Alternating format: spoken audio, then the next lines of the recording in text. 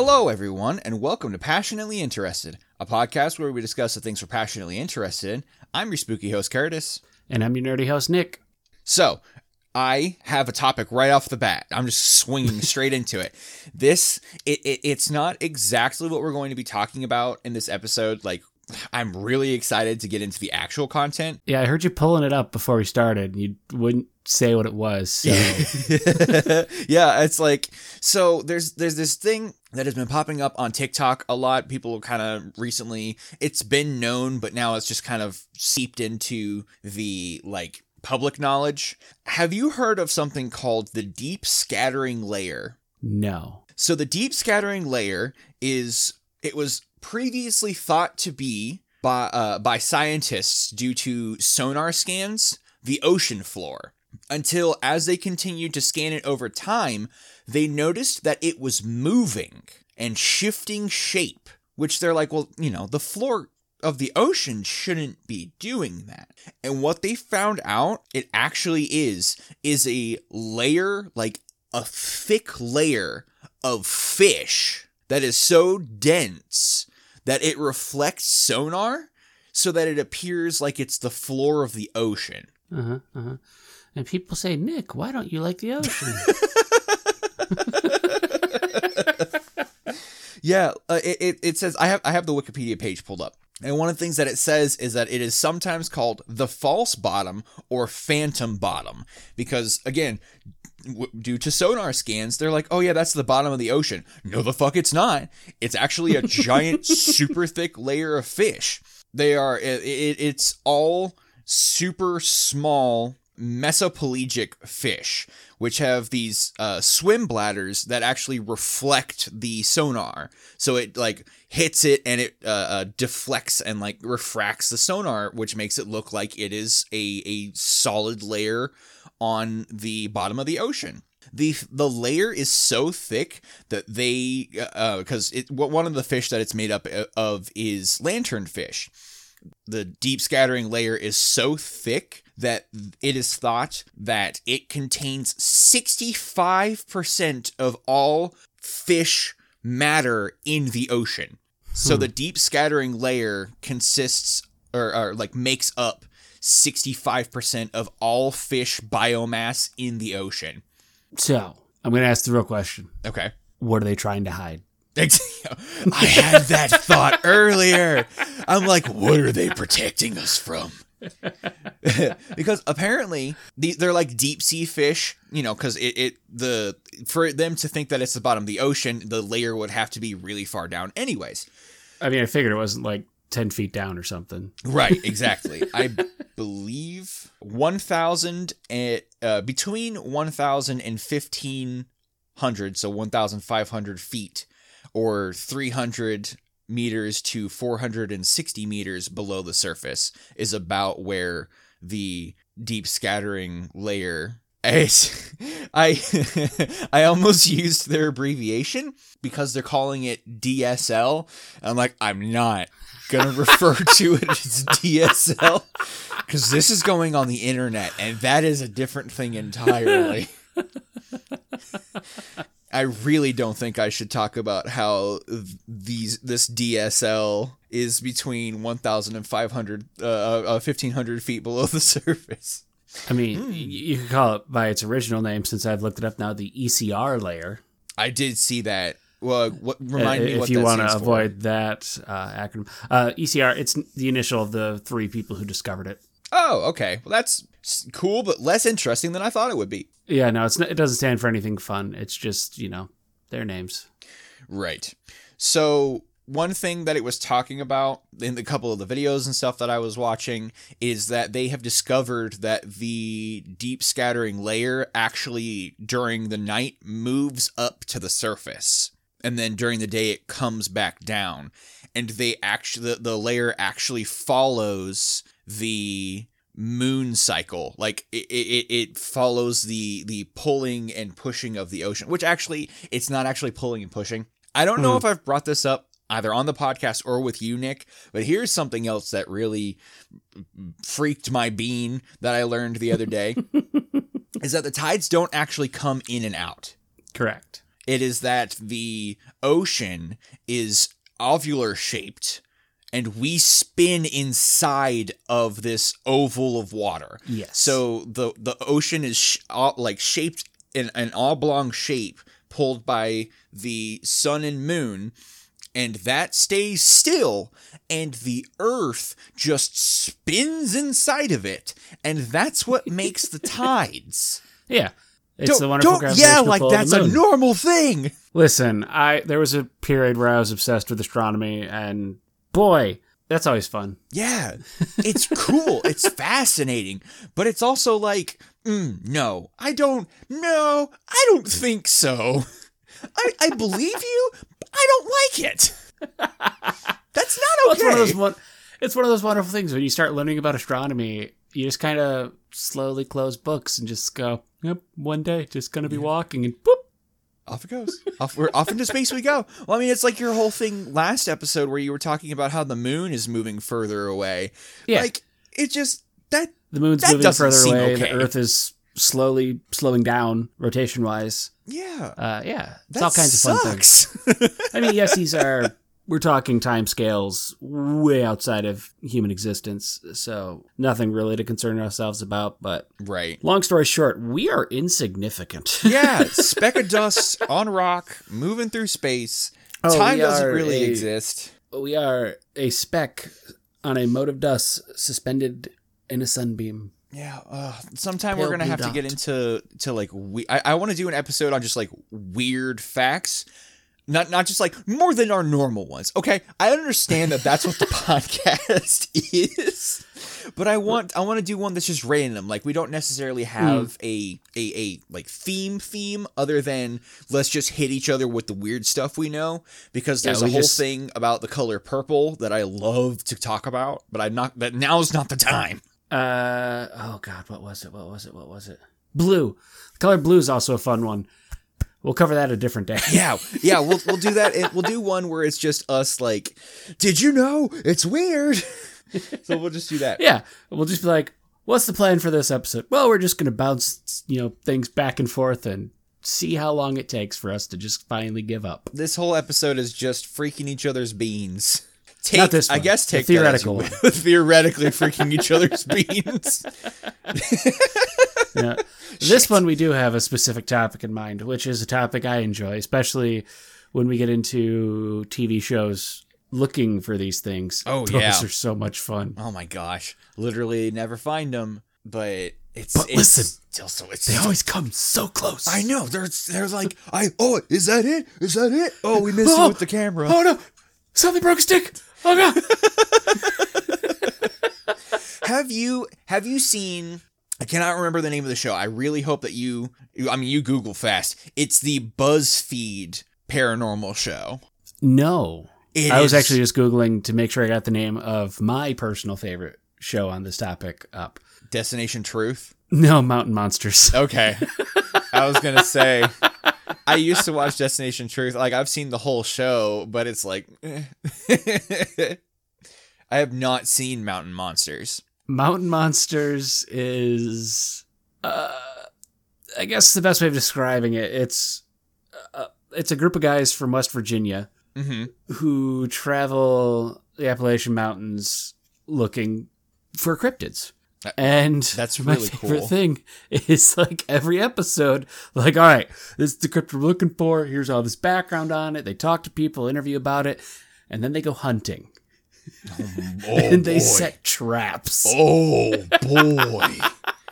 I like that. Now, I will admit I haven't seen every episode. I've seen a good chunk of them because, boy, oh boy, when I can catch those marathons, those are fun. So I don't know if the traps happen every episode, but I'm pretty sure they do. I wouldn't be surprised. Now, I am going to interject one thing because I can already hear a couple of people that we know, especially one person in particular, Cody. It's Appalachia, not Appalachia. Listen, no. I am from Michigan. It is Appalachian. Oh, you want to talk about those mountains? To me, Appalachian Mountains. Oh, boy. It's like, Listen, I fully acknowledge that people in Michigan pronounce everything wrong, but It is my culture, damn it. Yeah. Fuck. Okay. All right, you got me. I mean, well, here's the thing too, though. There are some cities in Indiana that are named the same as cities in Michigan, and in Michigan, like LaFontaine. There's also what should be called LaFontaine in Indiana. No, it's LaFountain. I'm like, why did I move here? I was tricked. Listen, it has a lot to do with the fact that Michigan, it's got a lot of French influence, surprisingly. Oh, yeah. Don't look at any of our city names. They tried. It's not how it worked out. Throw a dartboard at the map, you're going to get one of 3 languages for a city. Yeah. It's either going to be native, French, or English. Even mix. Yeah, or sometimes combined. Or my favorite one is, we get all the French named cities that we then just decide, nah, we're going to pronounce them our way. Yeah, we're going to make up the pronunciations as we go. I didn't interrupt you, but you did in fact say throw a dartboard at a map. Listen. It has been a long day. I know. Throw a dart at a map. Better? Throw a dartboard at a map. You hit all of Michigan. It's fine. Well, no, not necessarily. Small dartboard, very large map. Yeah. Or it hits sideways and it only gets the thumb of the mitten. Yeah, or you have my kind of accuracy when it comes to darts and you miss. Yeah, I will never ever get over the fact that every single one of you is when you're like, it's like, where is this city? You hold your fucking hand up and point at it like it means anything. Yeah, it does. That's our state. I know it is to you, but I'm like no. Oh no. It's fine. It makes sense. So we're going to talk about cryptids. I think we I said thought this was an Indiana-Michigan rivalry episode. Oh no. I mean, that's almost what it turned into.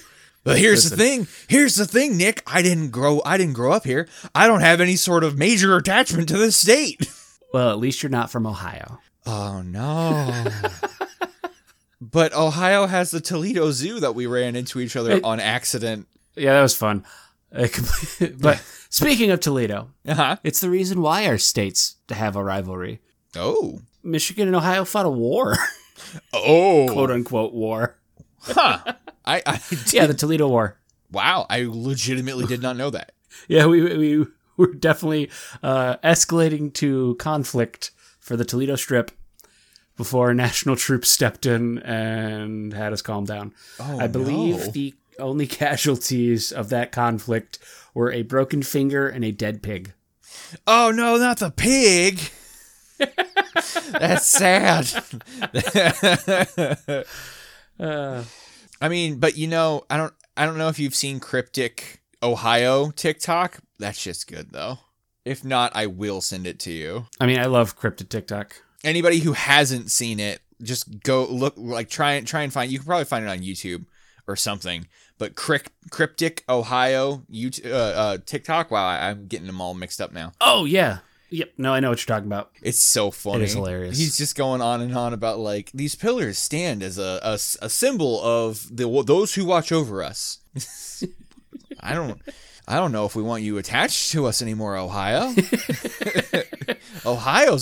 You're making it scarier. Listen. Ohio has some good things. Like? Give me a minute.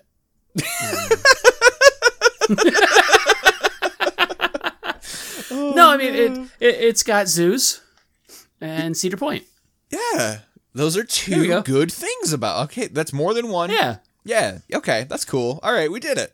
So we're gonna talk about we're gonna talk about cryptids now. The actual topic. Yeah, there are so many more Indiana cryptids than I previously thought. I thought we had like 2, because I had heard of the Beast of Busco, because I'm actually like 13 minutes from Churubusco where I live. I think I just accidentally slightly doxed myself. So,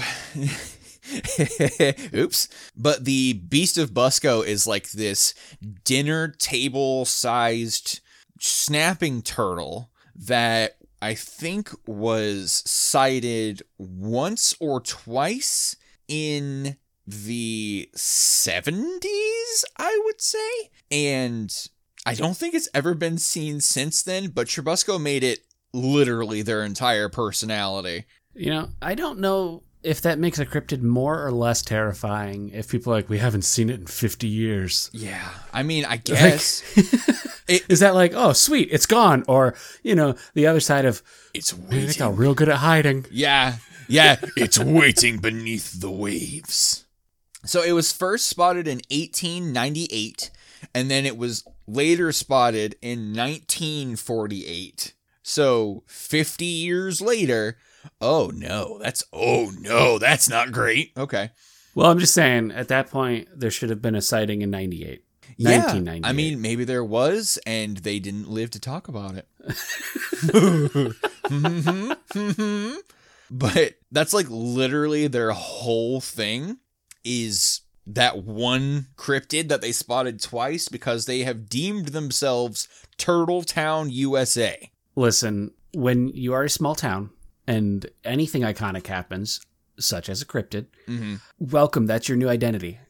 Yeah, you know what? That's totally fair. There's like nothing going on in Churubusco. It's like you gotta have something to put your name on the map. So you know what? Freakishly large turtle? Yep, that's it. That'll do it. So you have a massive list of cryptids for Michigan. Oh yeah, I pulled up a big list.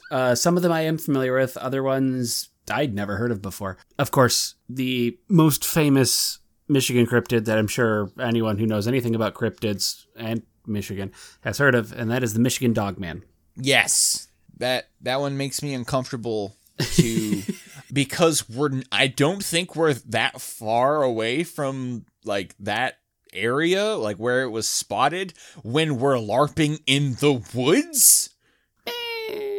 You just don't go anywhere alone or be very loud. I do both of those all of the time, Nick. Listen, there's a reason I wear over 100 bells on my outfit, Curtis. Yeah, you're the target.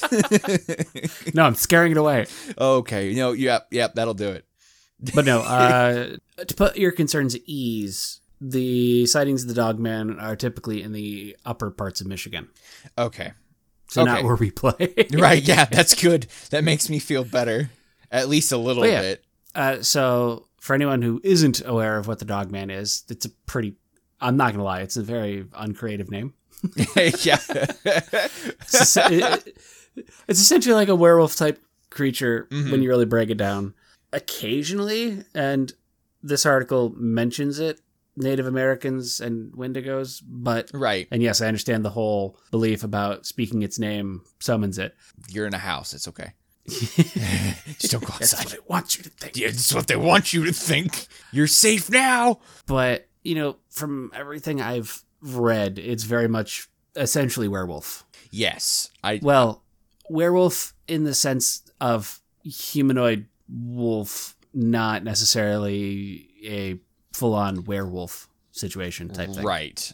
I saw it said something, I brought up an article earlier, and it was talking about how it has the head of a wolf or like a canine, and then the torso of a man, and then its howl sounds like a man screaming, and I'm like, that's just a guy. Oh no, it's the Dogman. In the distance, they just hear... Yeah, it supposedly is a very, very much human scream, which, I mean, it doesn't matter what I'm doing. If I'm out in the woods at night and I hear a human scream, be it human or humanesque, I'm leaving. Yeah, no, you don't investigate. We use Appalachian rules because they're smart. And like, it's unfortunate for anyone who may be in danger or need help. Bye. Yeah, I mean, there are animals, like, leaving out supernatural anything, there are animals that sound like humans screaming, like mountain lions. There are legitimate predatory animals that make sounds that very much sound like humans. Yeah. And that's not going into the whole birds mimicking us. That's a whole different, that's a whole wonderful territory. Yeah. I'm talking specifically like you were talking about like predatory cats. And Yeah. yes, some of their screams can sound very human-like. Yeah, it's not okay. Sometimes the unfortunate thing is our world doesn't even need the existence of cryptids and like shit like SCPs because it's just scary. Yeah, there's enough real-world terror out there. We don't need to go making up more shit. We don't need more monsters. We have plenty of them. Tell me more about the Dogman. Well, the reason the Dogman is so widespread is it can be traced to one man, Okay. a Traverse City DJ by the name of Steve Cook, who has a song called The Legend, which is essentially a song about the tales of the Dogman. Oh. And of course, if you get a song out there, yeah, it's It's going to spread. going to be more well known. Yeah, for sure. Now, essentially, the most sightings of the Dogman tend to be concentrated in the northwestern part of the Lower Peninsula. Mm-hmm. So Traverse City is up there, so that would very much explain it. Right. When was the first sighting? I think I saw Okay, here it is. 1898 or some shit. 1887 Damn, I was close. is the supposed first sighting. 7 foot tall, blue-eyed, or amber-eyed, which amber-eyed, that's not as surprising. That's just a wolf. Right. Blue-eyed, it's a little rarer, can still happen. So I think someone just got a little drunk in the woods. Yeah. Blue eyes, white dog man. Send you to the shadow realm. But yeah, it was two lumberjacks who said they saw a creature that had a man's body and a dog's head. Oh my gosh. Their friend Ted just scared them. The 1937 in Paris, Michigan, Okay. Oh gosh. Okay. All right. a man by the name of Robert Fortney Fortuny? Was attacked by 5 wild dogs and said one of them walked on 2 legs. Oh no. That would be that is not okay. Now, the question there, was it the Dogman or was it just a very odd dog? Yeah. Yeah. Dogs, there's video evidence out there of dogs just walking around on their hind legs. Yeah, it sucks. Yeah, it's real upsetting. It's really bad. Quick, pause the episode, look up that a video of a dog walking on 2 legs, then get back to us. It's just, you just look at it and go, no. Yeah, no. I see you're back from watching that. Didn't that fucking suck? There's just something about it that makes your brain go, this is incorrect. It should not be happening. No, that's not how that should work at all. Yeah, so since then, there have been multiple reports of the Dogman in Allegan County and in Manistee in the 50s and 60s. Okay. Not really much in the way of like big sightings of the Dogman since then. Okay. But again, that raises the question of, is it gone or is it just real good at hiding now? Yeah. Did it move on? Well, you mentioned that. Oh no. Don't say that. There is a very similar creature in Wisconsin called the Beast of Bray Road, You're or right. the Wisconsin werewolf. You're right. So maybe it did move on. Maybe it did move on. Yikes. Well, because the first Bray Road sighting was in the mid 1900s, so Right, yeah. could be. It could be. And it's I've thought about it a handful of times, just like because this kind of stuff fascinates the hell out of me. And I've kind of thought like it could be possible, like with a suspense of disbelief, right?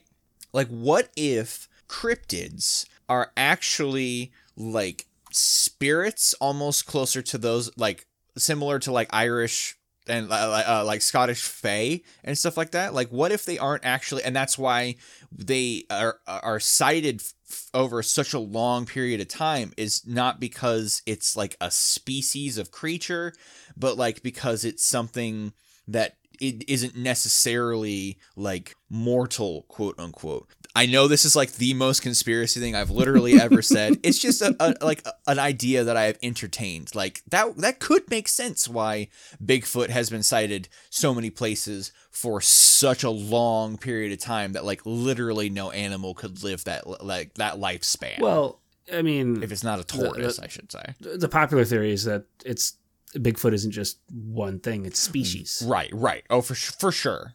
And that's the thing is, these things could just be very elusive species of animals, just not large populations. Right. Which would explain the long spans between seeing them. They could be, I don't know, an alternate dimension pressing into ours, and occasionally they cross over. There's so many potential theories out there. There is, but in fact. My favorite thing about cryptids is how many of them are seen in the woods, away from civilization, which makes sense. You're not typically going to see them in civilized areas, but I'll get to some of those later. Yeah. But that goes into the whole thing of, what is it, like something around 1,600 people go missing? I was literally about to Google that.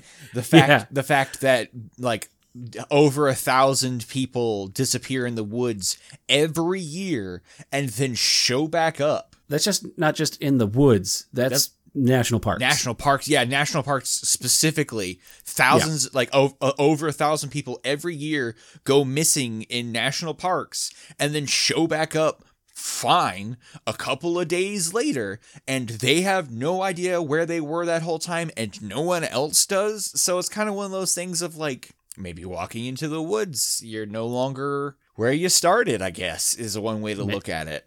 Maybe there's a reason our government decided to set aside these chunks of land and protect them. Oh, who knows? If you never hear from us again, it's because we're onto something. Should we have made tinfoil hats for this episode, Nick, do you think? No, this isn't. No, we'll do conspiracy theories another time. That's when we'll bust out the tinfoil hats. That's going to be fun. Okay. All right, continue. So, continuing on the list of Michigan cryptids, there's probably the one that literally everybody knows. And I'm not talking about just people who are familiar with Michigan cryptids. I'm talking about people who are familiar with cryptids, and even those who aren't. Bigfoot. Now, see, I didn't know that there were Bigfoot sightings in Michigan. There are Bigfoot sightings pretty much everywhere. Yeah, which it says something about basically anything. That cool, great, well generalized comment on my behalf. You're welcome. I guarantee that was helpful. What I was trying to say. It's like that either says a lot about the like public consciousness that because it's so well known everybody sees it, or it means that there's a Bigfoot everywhere. And I don't know which one. I mean, one of them's definitely more fun than the other one. Like the idea that there are Bigfoots everywhere, or that Bigfoot is an interdimensional traveler who just moves from one place to another as it pleases. Well, I mean, I don't know if you ever read the book Devolution by Max Brooks. I have not. It's very much in the same lane of, the Zombie Survival Guide and World War Z, the first-hand accounts, quote unquote. Okay, yeah. This one is about the Rainier Sasquatch Massacre in the Pacific Northwest. And one of the things it talks about in that is that, well, Sasquatch, they're not just in the Northwest. They're all over. There's pockets of them everywhere. Like, the whole concept of this book is that they actually used to be more advanced than us. Oh. But somehow we got the upper hand. I can't remember why. It says in the book. And we essentially pushed them out into the wilderness, and they've been waiting ever since. Oh, that's the whole concept of that book. Okay. But that's about the whole Bigfoot everywhere type thing. That's what got me on that topic. Okay. Yeah. No. That sounds awful. Like, that book sounds really cool, but yeah. Okay. So you're telling me you're not going to be thinking about any of this when you're walking through our incredibly dark campsite at the next event, right? I hate you so much. Luckily, I have some bells on me too. Thank you for the present. So at least people know where I am. Right, okay. I'm going to take our mayor with me everywhere we go, and she's going to keep me from dying because she's way tougher than Goodwin. So did you want to do another Indiana cryptid? Or? I did, but before we moved away from it, just while it's still relevant, and because I just mentioned her character, our friend Sandy has actually talked to me about the fact that she went dogman hunting a handful of years ago. She said she didn't find anything, but she went up to where a lot of the sightings are and actually, like, I think she said she had, like, equipment and stuff with her, and she just walked around in the woods trying to find Dogman. And I don't know how she possibly... I love scary stuff. I could never. Listen, you said she had equipment. I think so. I guarantee her definition of equipment appropriate for hunting Dogman is very different from my definition of equipment appropriate for hunting Dogman. And we talked about that beforehand. I know. I'm talking, if I'm going Dogman hunting, I would need an M1 Abrams tank. Yeah. Because then I would feel safe-ish. No, I'm pretty sure she was walking around with, like, a video camera, like, Dogman, come on, boy. Oh, so she was just trying to start a found footage horror movie. Gotcha. I'm going to give it a big old hug. Oh my gosh. Our friends are ridiculous. All we found was this video camera with this incredibly shaky footage. Fucking Blair Witch shit. I feel like she said she was with, like, maybe one friend, but would either of us be surprised if she's like, no, I just went by myself? Nah, see, if I'm going Dogman hunting, my group would probably be able to constitute small village. Yeah. There's the entire concept of safety in numbers, as well as the concept of I don't have to run faster than it, I just have to run faster than you. The concept of meat that's a lot of shields. use. Okay, so I actually want to go over some of the ones that I haven't heard about. I love that this article refers to the cryptids as spine-tingling. It's like, I don't know that I would say that they're spine-tinglingly scary, but they're definitely interesting. Mm-hmm. I guess if you experience them. But anyways, the first one on the list is the Indiana Wildmen, and apparently they are similar to Bigfoot. So I don't know what makes them necessarily different than Bigfoot. I guess we'll get there. But they come out of it says the country's northwest corner, but we're not... Okay. Oh, while most Bigfoot reports come out of I need to learn how to read. I swear I'm literate. So, December 30, 1839, in Pennsylvania, an article in a Pennsylvania newspaper tells of a 4-foot tall wild child covered in light brown hair. It's like the Bugs Bunny, light brown hair. We're all over the place tonight. I am so sorry. Running among the hills in Michigan City. That's okay. A Pennsylvania newspaper talking about a kid running around in the hills in Michigan City, Indiana. That's a lot. Welcome to the United States. Golly. We're not creative. Midwest. Woo-woo. Another wild child was sought by a posse of 300. See, that is Dogman hunting. That's Dogman hunting, Sandy. That is what you take with you. But sought after by a posse of 300 in 1860 in Carroll County, and in 1937, an animal described as a monster hairy ape, giant sloth, and cross between a sloth and an ape was believed to be stalking the Boonville area. Are they sure it wasn't just a giant sloth? I mean, those were a thing. Yeah, not that recently. Not I mean, you say that, but they've discovered in Madagascar evidence that the giant lemur existed up to within 1,000 years ago. Yeah, 1,000 years is not under 100. Nothing. But that's nothing compared to But, time. I mean, that very much touches on the topic that a lot of people think that cryptids, especially the sea monster cryptids, are just dinosaurs that didn't go extinct. Right, They're just still around. Yeah. They're not Mesopelagic. That's the other thing I said. Not Mesopotamian. Not Mesopotamian. We're just going to move on because I have lost what word I was trying to say. Mesozoic. Thank you, sir. That one. Yes. Golly. Okay. So, Modern day reports persist, especially in areas near Crosley State Fish and Wildlife Area, where visitors to the woods report seeing the Crosley Monster, an 8-foot-tall, hairy bipedal creature whose hideous howls will stop you in your tracks. It's very presumptuous of you, article. So Bigfoot. Yeah, it's just an 8-foot-tall Bigfoot.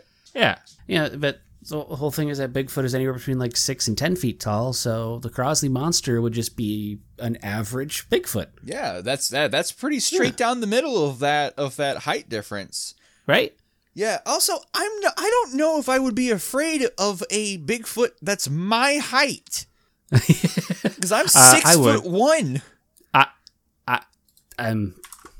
I'm more likely to throw hands with a 6-foot Bigfoot than a 10-foot 10-foot Bigfoot. I'm going to bow graciously and say, "Excuse me, my lord, I will be just on my way." But a 6-foot Bigfoot, I'll be like, "What's good?" I mean, you say that, but I just want you to put something into your head. Okay. Something else that is 6 feet when standing up is a male gorilla. Oh, no.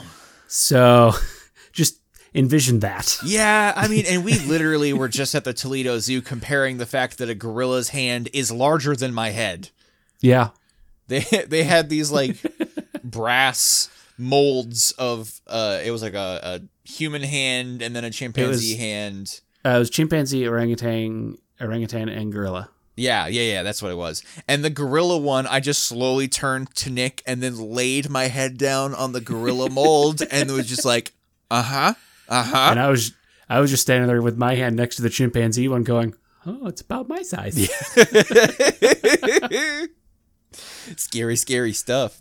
So, okay, maybe I wouldn't throw hands with a 6-foot Bigfoot. Maybe you can try. Just saying. My survival instincts are a little bit, hopefully a little bit better than that. Who knows? Yeah. No, it's one of those things you never know until you're in that situation. And boy, do I never want to be in that situation. No. I'd rather just never find out.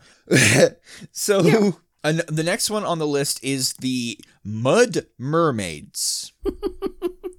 That's a fun name. Yeah, it is. It says Indiana is without an oceanic coastline. No shit, we're in the middle. We're landlocked. Thank you very much.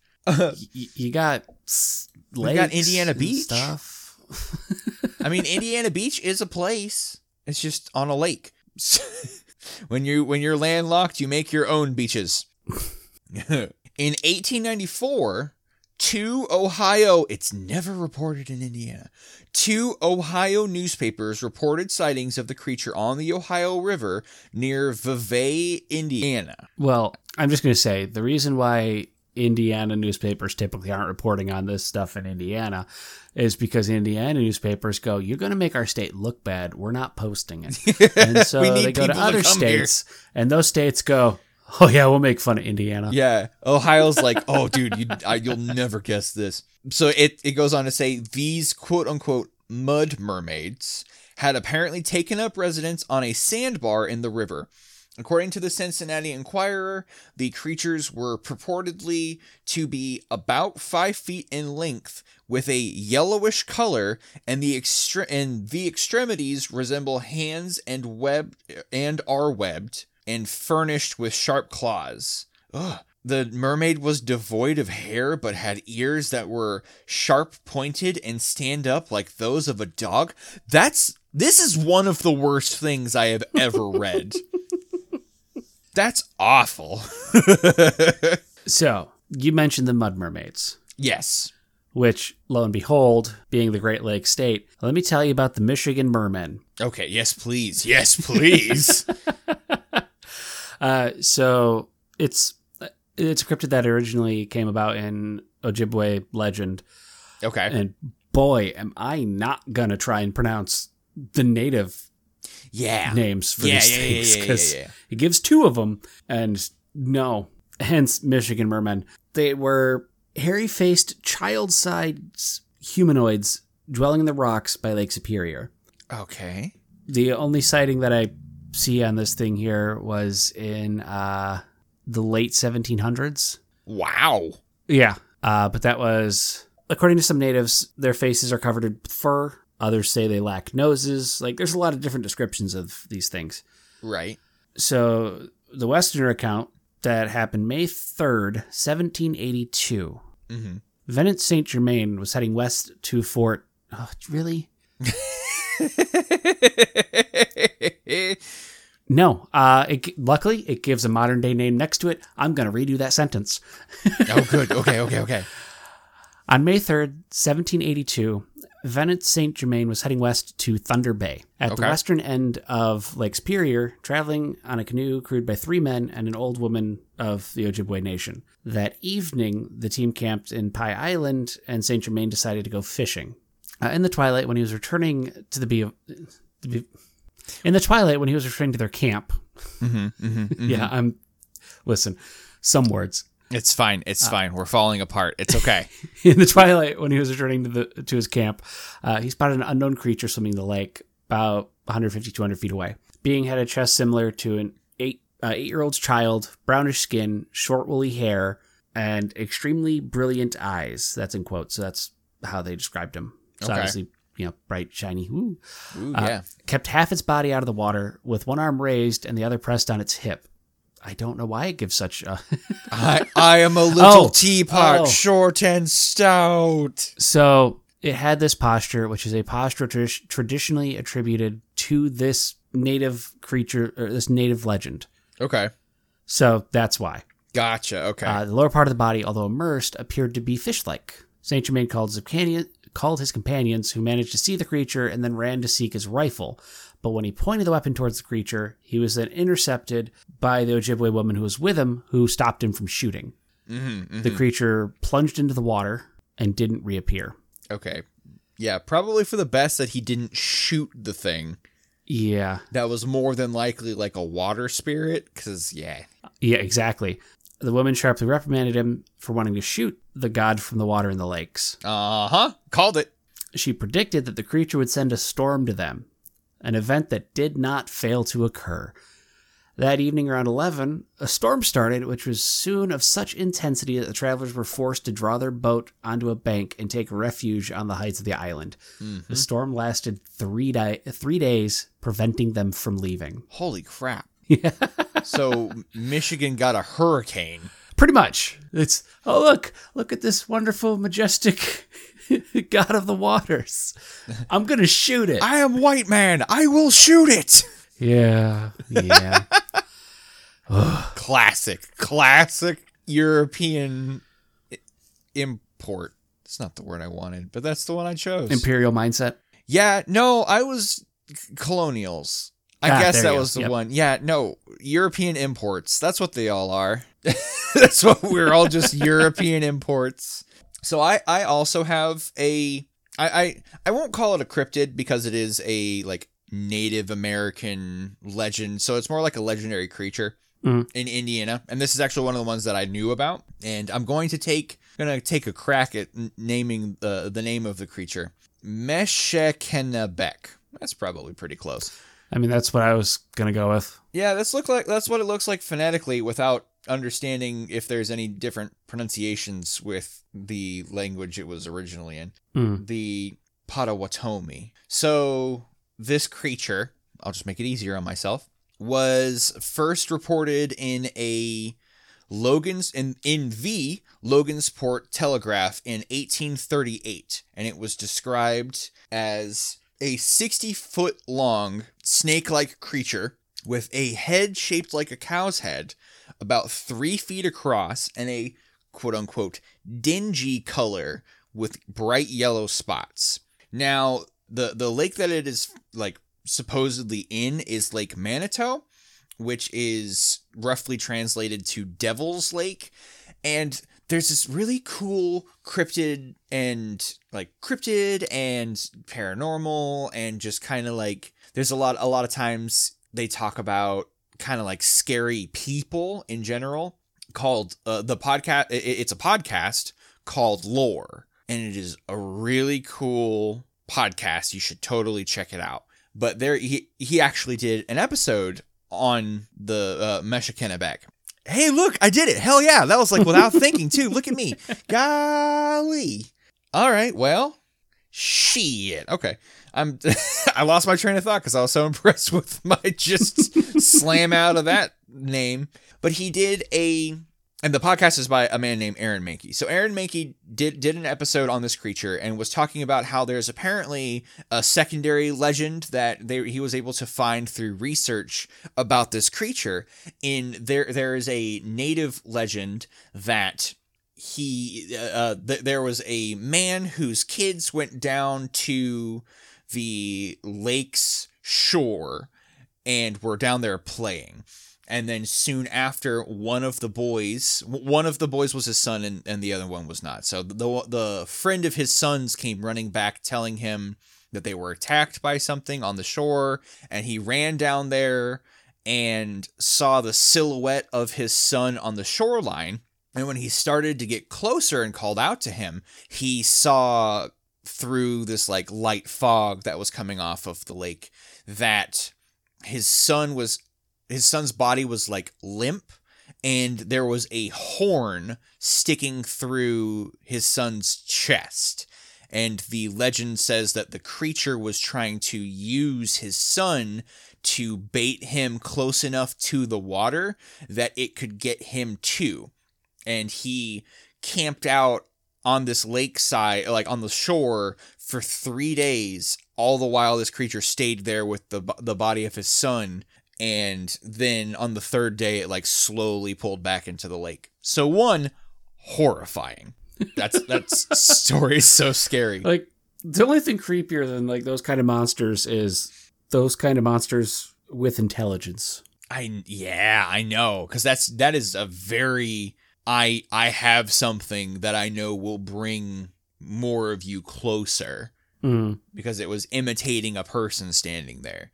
Now, something else that he talked about with this creature that I find really fascinating is when they were building a dam in I think it was late 1800s, early 1900s, they were building a dam on Lake Manitou, and they kept having to replace their construction workers on the dam because they kept quitting, because they said that they kept seeing some large shape moving in the water, and it scared them so bad that they kept quitting.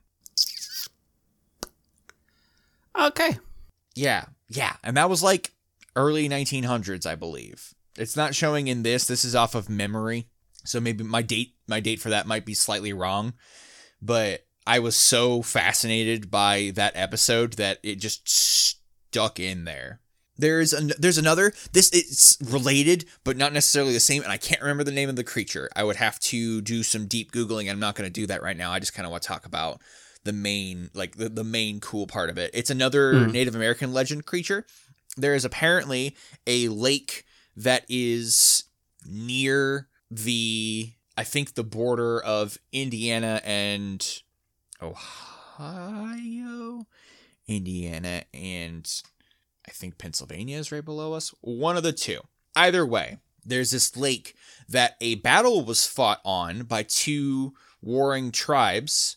And again, this is according to legend. It's not necessarily a historical fact that happened. I'm not 100% sure. But during this battle, they were tipping each other's canoes over to dump each other into the water, because there was supposedly a giant water beast that lived in this lake, and their mentality was, we're going to dump you in the water and you will die. Like, I mean, I can see the train of thought there. Yeah, I know. That's just terrifying, though. Like, you're fighting a battle and then they just row up to you and push your canoe upside down, and now you're in the lake that you think that there's a giant monster in. Which, I mean, if you're me, that's every lake. Yeah. Oh yeah. No, legitimately, if I can't see the water, I am there. I have to fight off the intrusive thoughts of, we have no idea what's by our feet. Yeah. Yeah. That's how my brain works. Yeah. I just put my feet up onto the roller legs of my chair. Oh yeah, my feet are tucked on the rungs of the stool I'm sitting on. Yeah, so, yeah. I get it. Yeah, like I said that, and then my legs started tingling ever so slightly, despite the fact that I'm in my bedroom at my desk, and I'm like, I'm just gonna put my feet up. Oh, it's the same kind of thing I do, like, whenever I have whenever I, for some reason, have the desire to be like, I'm going to watch a shark movie. For those who don't know, petrified of sharks. Went to an aquarium that, thank God, had a moving walkway because I froze on that thing because it went by the shark tank, and I'm just like, Anywho, yeah, if I'm watching a shark movie or anything on that topic, I will pull my feet off so they are not touching the carpet. Don't know why. My brain just apparently thinks, this carpet's gonna turn into the ocean. Yeah, it's it's like the glass shark bit from a Bim Bam. You jump into a pool and there's gonna be a shark there. You think you'd be able to see it, but no, it's the shark's made of glass. It's glass shark. That is how my brain works. Yes, I have that thought all the time. Yep. Carpet shark. It's the same way with me and snakes. Like, I'm just petrified of them. I forgot you're scared of sharks, and we made you go through the aquarium. Yeah. Oh, no, I know. And there were sharks in that aquarium at the Toledo Zoo. Yes, there were. Those sharks don't do that to me. Like, I don't like them. I will avoid them. I will not look at them. But they don't freeze me in place. Okay. That's good, like, at least. We're walking around the aquarium, and they have, like a mounted great white shark's head that I caught out of the corner of my eye. And then, I don't know if anybody else noticed, I kept my head tilted so that the brim of my hat kept it out of my field of vision. Oh, yeah. No, I didn't notice because I was too busy standing over there ogling at it with Lucas and Casper, and we were just spinning the wheel to make it bite, going like, whoa! It's like there are 3 full-ass grown adults who are just swinging this wheel as fast as we... And I'm the oldest.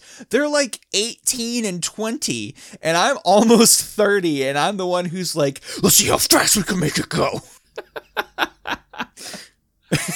I didn't even know it did that, because I just caught a glimpse of it and just never looked at it again. Yeah, there's like this tiny little wheel that when you turn it, it makes the mouth open and close. So you can, because one side is fleshy and the other side is bony.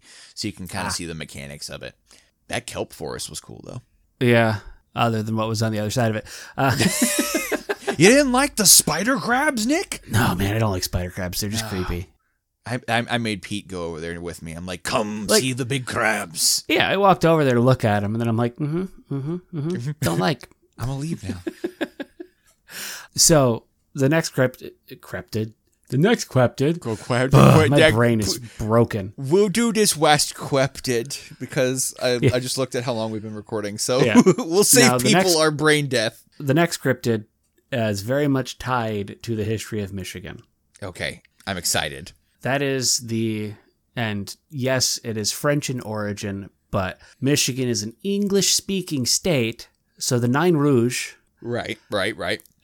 Also known as the Red Devil Dwarf. Goodness. The first sighting dates back to the early 1700s when the imp crossed path with Detroit City founder Antoine Cadillac.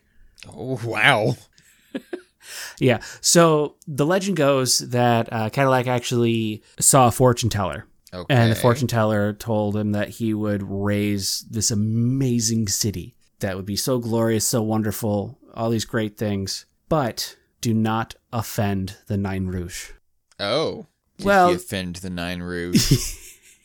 I mean, what kind of story would it be if the character goes, I'm going to follow this fortune teller's advice? Yeah, you got it, ma'am. Aye. So the story goes that years later, after founding Detroit, Cadillac and his wife were taking a walk and overheard 2 people talking about how unhappy they were with the city. Okay. And as he's walking by, supposedly hears one of the men say, things cannot run very long thus. My wife saw a few days ago Le Petit Nain Rouge. Oh no. Cadillac's wife was instantly startled and told him Le Petit Nain Rouge was the one the fortune teller had warned him about. Cadillac supposedly laughed it off and just refused to believe it. Of course. But as they started home, a grotesque dwarf-like figure with sharp-toothed grin hobbled onto their path. Okay. And Cadillac hit the imp with his cane. Why? Yep. Why though? This little guy's just like, oh, yep, just going on home. Don't mind me. Oh God. Excuse me, sir. Don't mind. Like, why would you hit small red Danny DeVito? So the story goes, and this part is true, Cadillac's life really took a turn. Oh, I bet. And just hit that rouge. Fell apart. Mm-hmm, mm-hmm. Now, the story goes, that's why. It was the Red Imp. Of course it was. He hit it, and it just destroyed his life. Yeah. You don't fuck with red Danny DeVito. And like what the fortune teller said came true. His life fell apart. His children didn't inherit any of the property he had. And the whole thing is that all because he offended this imp.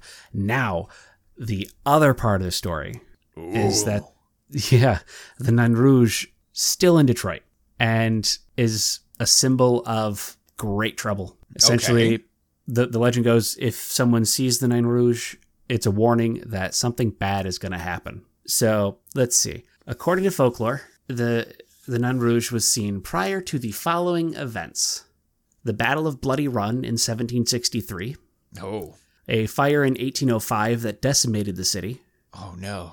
General William Hull's surrender of the city to the French army in 1813. The 1967 race riots.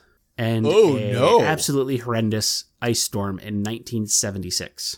Oh, no. Yeah, so... That's awful. Yeah. Now, so I don't know if it's still going on, but starting in like the mid to, it was like 2010 or something, people started organizing a parade to essentially try and chase the Nain Rouge out of Detroit. Oh! I thought you were gonna say it was a parade to like honor and appease the Rouge.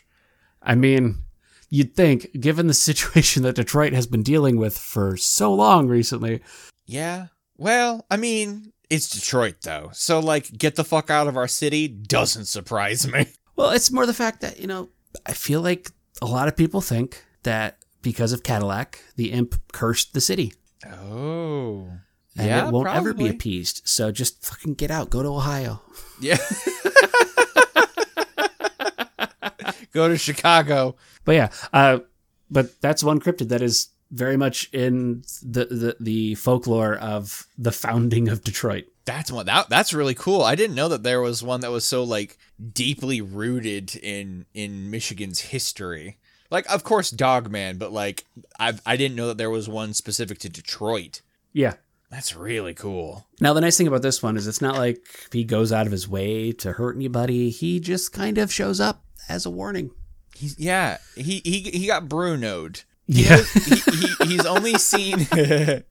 only seen when bad shit happens, and therefore people blame him. He's like, man, I'm just the messenger. Come on. Hey, I just realized something about this article I was reading. Okay. Said it said they surrendered the city to the French army in 1813. Right. Quick quiz. Who did the United States fight in the War of 1812? Oh, no. You've put me on the spot. The French? No, the British. So... Oh, yeah. Okay. No, the city was surrendered. Look, you know what? I can edit that out.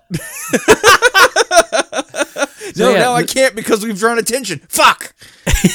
Yeah, the city was surrendered to the British, not the French. I don't know who the hell wrote this article. I don't know, but you put me on the spot, and detail wrong. Oh no!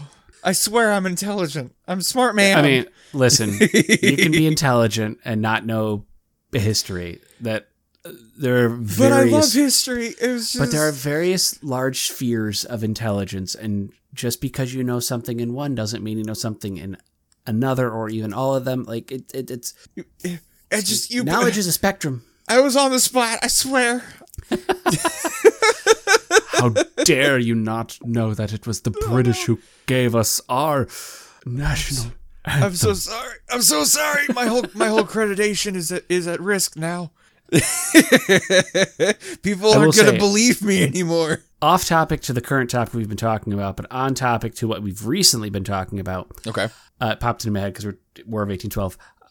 If you do not know the whole story about how the Star Spangled Banner came into existence. It's definitely an interesting topic. I suggest looking it up. Like there's a lot to it. But back to our actual topic. But yeah, so there's a lot of cryptids to go into. I think one of my favorite ones from Michigan, I'm just going to touch on it briefly, is the Paulding light. Okay. Because it's a light that would just randomly appear, like off in the woods. That sounds like a yokai. And people were like, "Oh, it resembles a lantern. It must be the ghost of a railroad brakeman that was killed on the tracks." Oh, no. No. If you actually go to that area, you can see headlights. Oh, no. Oh, like, no, not like ghost headlights. Like actual headlights of cars passing by. Oh, okay. Okay. I mean, that's good. But like that sounded too similar to like a Japanese yokai that I have seen in like movies and pictures and stuff. And I'm just like, no. Bad. Yeah. Like Michigan Tech students actually went and looked it out. Like they even brought a telescope and they literally just look and go, yeah, that's US 45. that's really funny. Oh, or at least that's what they want you to think. It's actually the light of an anglerfish. I mean, it could be. Yeah, there's a land angler, and the light draws you in, and then it eats you. I don't know how that's gonna sound on the audio, but I'm hoping it sounds cool. Oh shit. Yeah, no. There's like a lot of we're not gonna get into them all. There are so many. We could easily do another episode out of this. We'll roll back around to it, but like in Indiana alone, the ones that we didn't even like green clawed monster, mill race monster, monster snake. I mean, that's just a big snake, but you know. And then it's not just a big snake, it's monster snake. It's monster snake. Sunday, monster snake. Up against Bigfoot. Wait, is it a monster truck rally or cryptid fight? Either way, sounds like a great time. Yeah, Sunday you'll find out. But then there's also the Pukwudgie. Yeah. So, I mean, there's even more to talk about with Michigan, too. There's Pressy, there is Mishipishu. I mean, I talked on the Paulding Lights. There's the Edawitch, there's the Ogre of Sinai, there's the giant green squirrel of Amble, there's the melon heads of Allegan County. Yeah. But giant green squirrel, huh? Yeah. Okay, cool. All right, just making sure I heard right. The giant green squirrel of Amble. Okay, all right, okay. Well, next time I want to hear about the Addo-Witch, because that sounds really cool. And then I have to hear about the squirrel. Okay, well, just to give you an idea of where it comes from. Somewhere in Montcalm County is the town of Amble. Population approximately 16.7. Home to a bar, a church, a cemetery, and a legend. A legend of a squirrel so big, it towers over Amble's tallest hill. Oh, okay, all right. Okay. So it's very much an instance of small town wants attention. Yeah, but yeah, also we'll get into that one. You said 16.7. Is that 16.700 or is there just 16.7 people? Correct. But hang on, I'm going to look it up and see if there's an updated population for it. Oh, okay. Oh, that's MapQuest. MapQuest will not help me. Yeah, I think it's the appropriate population number since looking at this thing here, post office operated from 1887 until 1953. Oh, boy. They don't even have a post office. Oh, boy. So, yeah, 16.7 people. All right. I really, really don't want to get into how that 0.7 comes into play. It's just statistics. It's not as nearly as exciting as you might think. Yeah, no, but like, leave it to the imagination. We'll let you figure out where the 0.7 comes in. I'd like to thank Nolan Dye for the use of our theme song Chinaski by his band Sad Gravity. That was a lot of weird energy in the way I read that sentence. My bad. You can find them as well as his other band, Best Sleep, on Spotify. All super, super good music. Please check them out. Thank you, Azriel Jones, our social media manager. You can follow us on Facebook and Twitter by searching Passionately Interested. So head on over there and tell Az hi, because he's still new and he needs some love. If you enjoy the show, tell your friends about us. Spread us around. Share links of maybe you have like a specific episode that you really enjoyed. Maybe your friends will enjoy that one. Like, you won't find out until you let them hear it. Thank you everyone so much for listening. I'm Curtis. I'm Nick. Did you know that the Komodo dragon, the platypus, the okapi, the gorilla, the giant squid, and the kangaroo are just some of the many creatures that were once thought to be cryptids?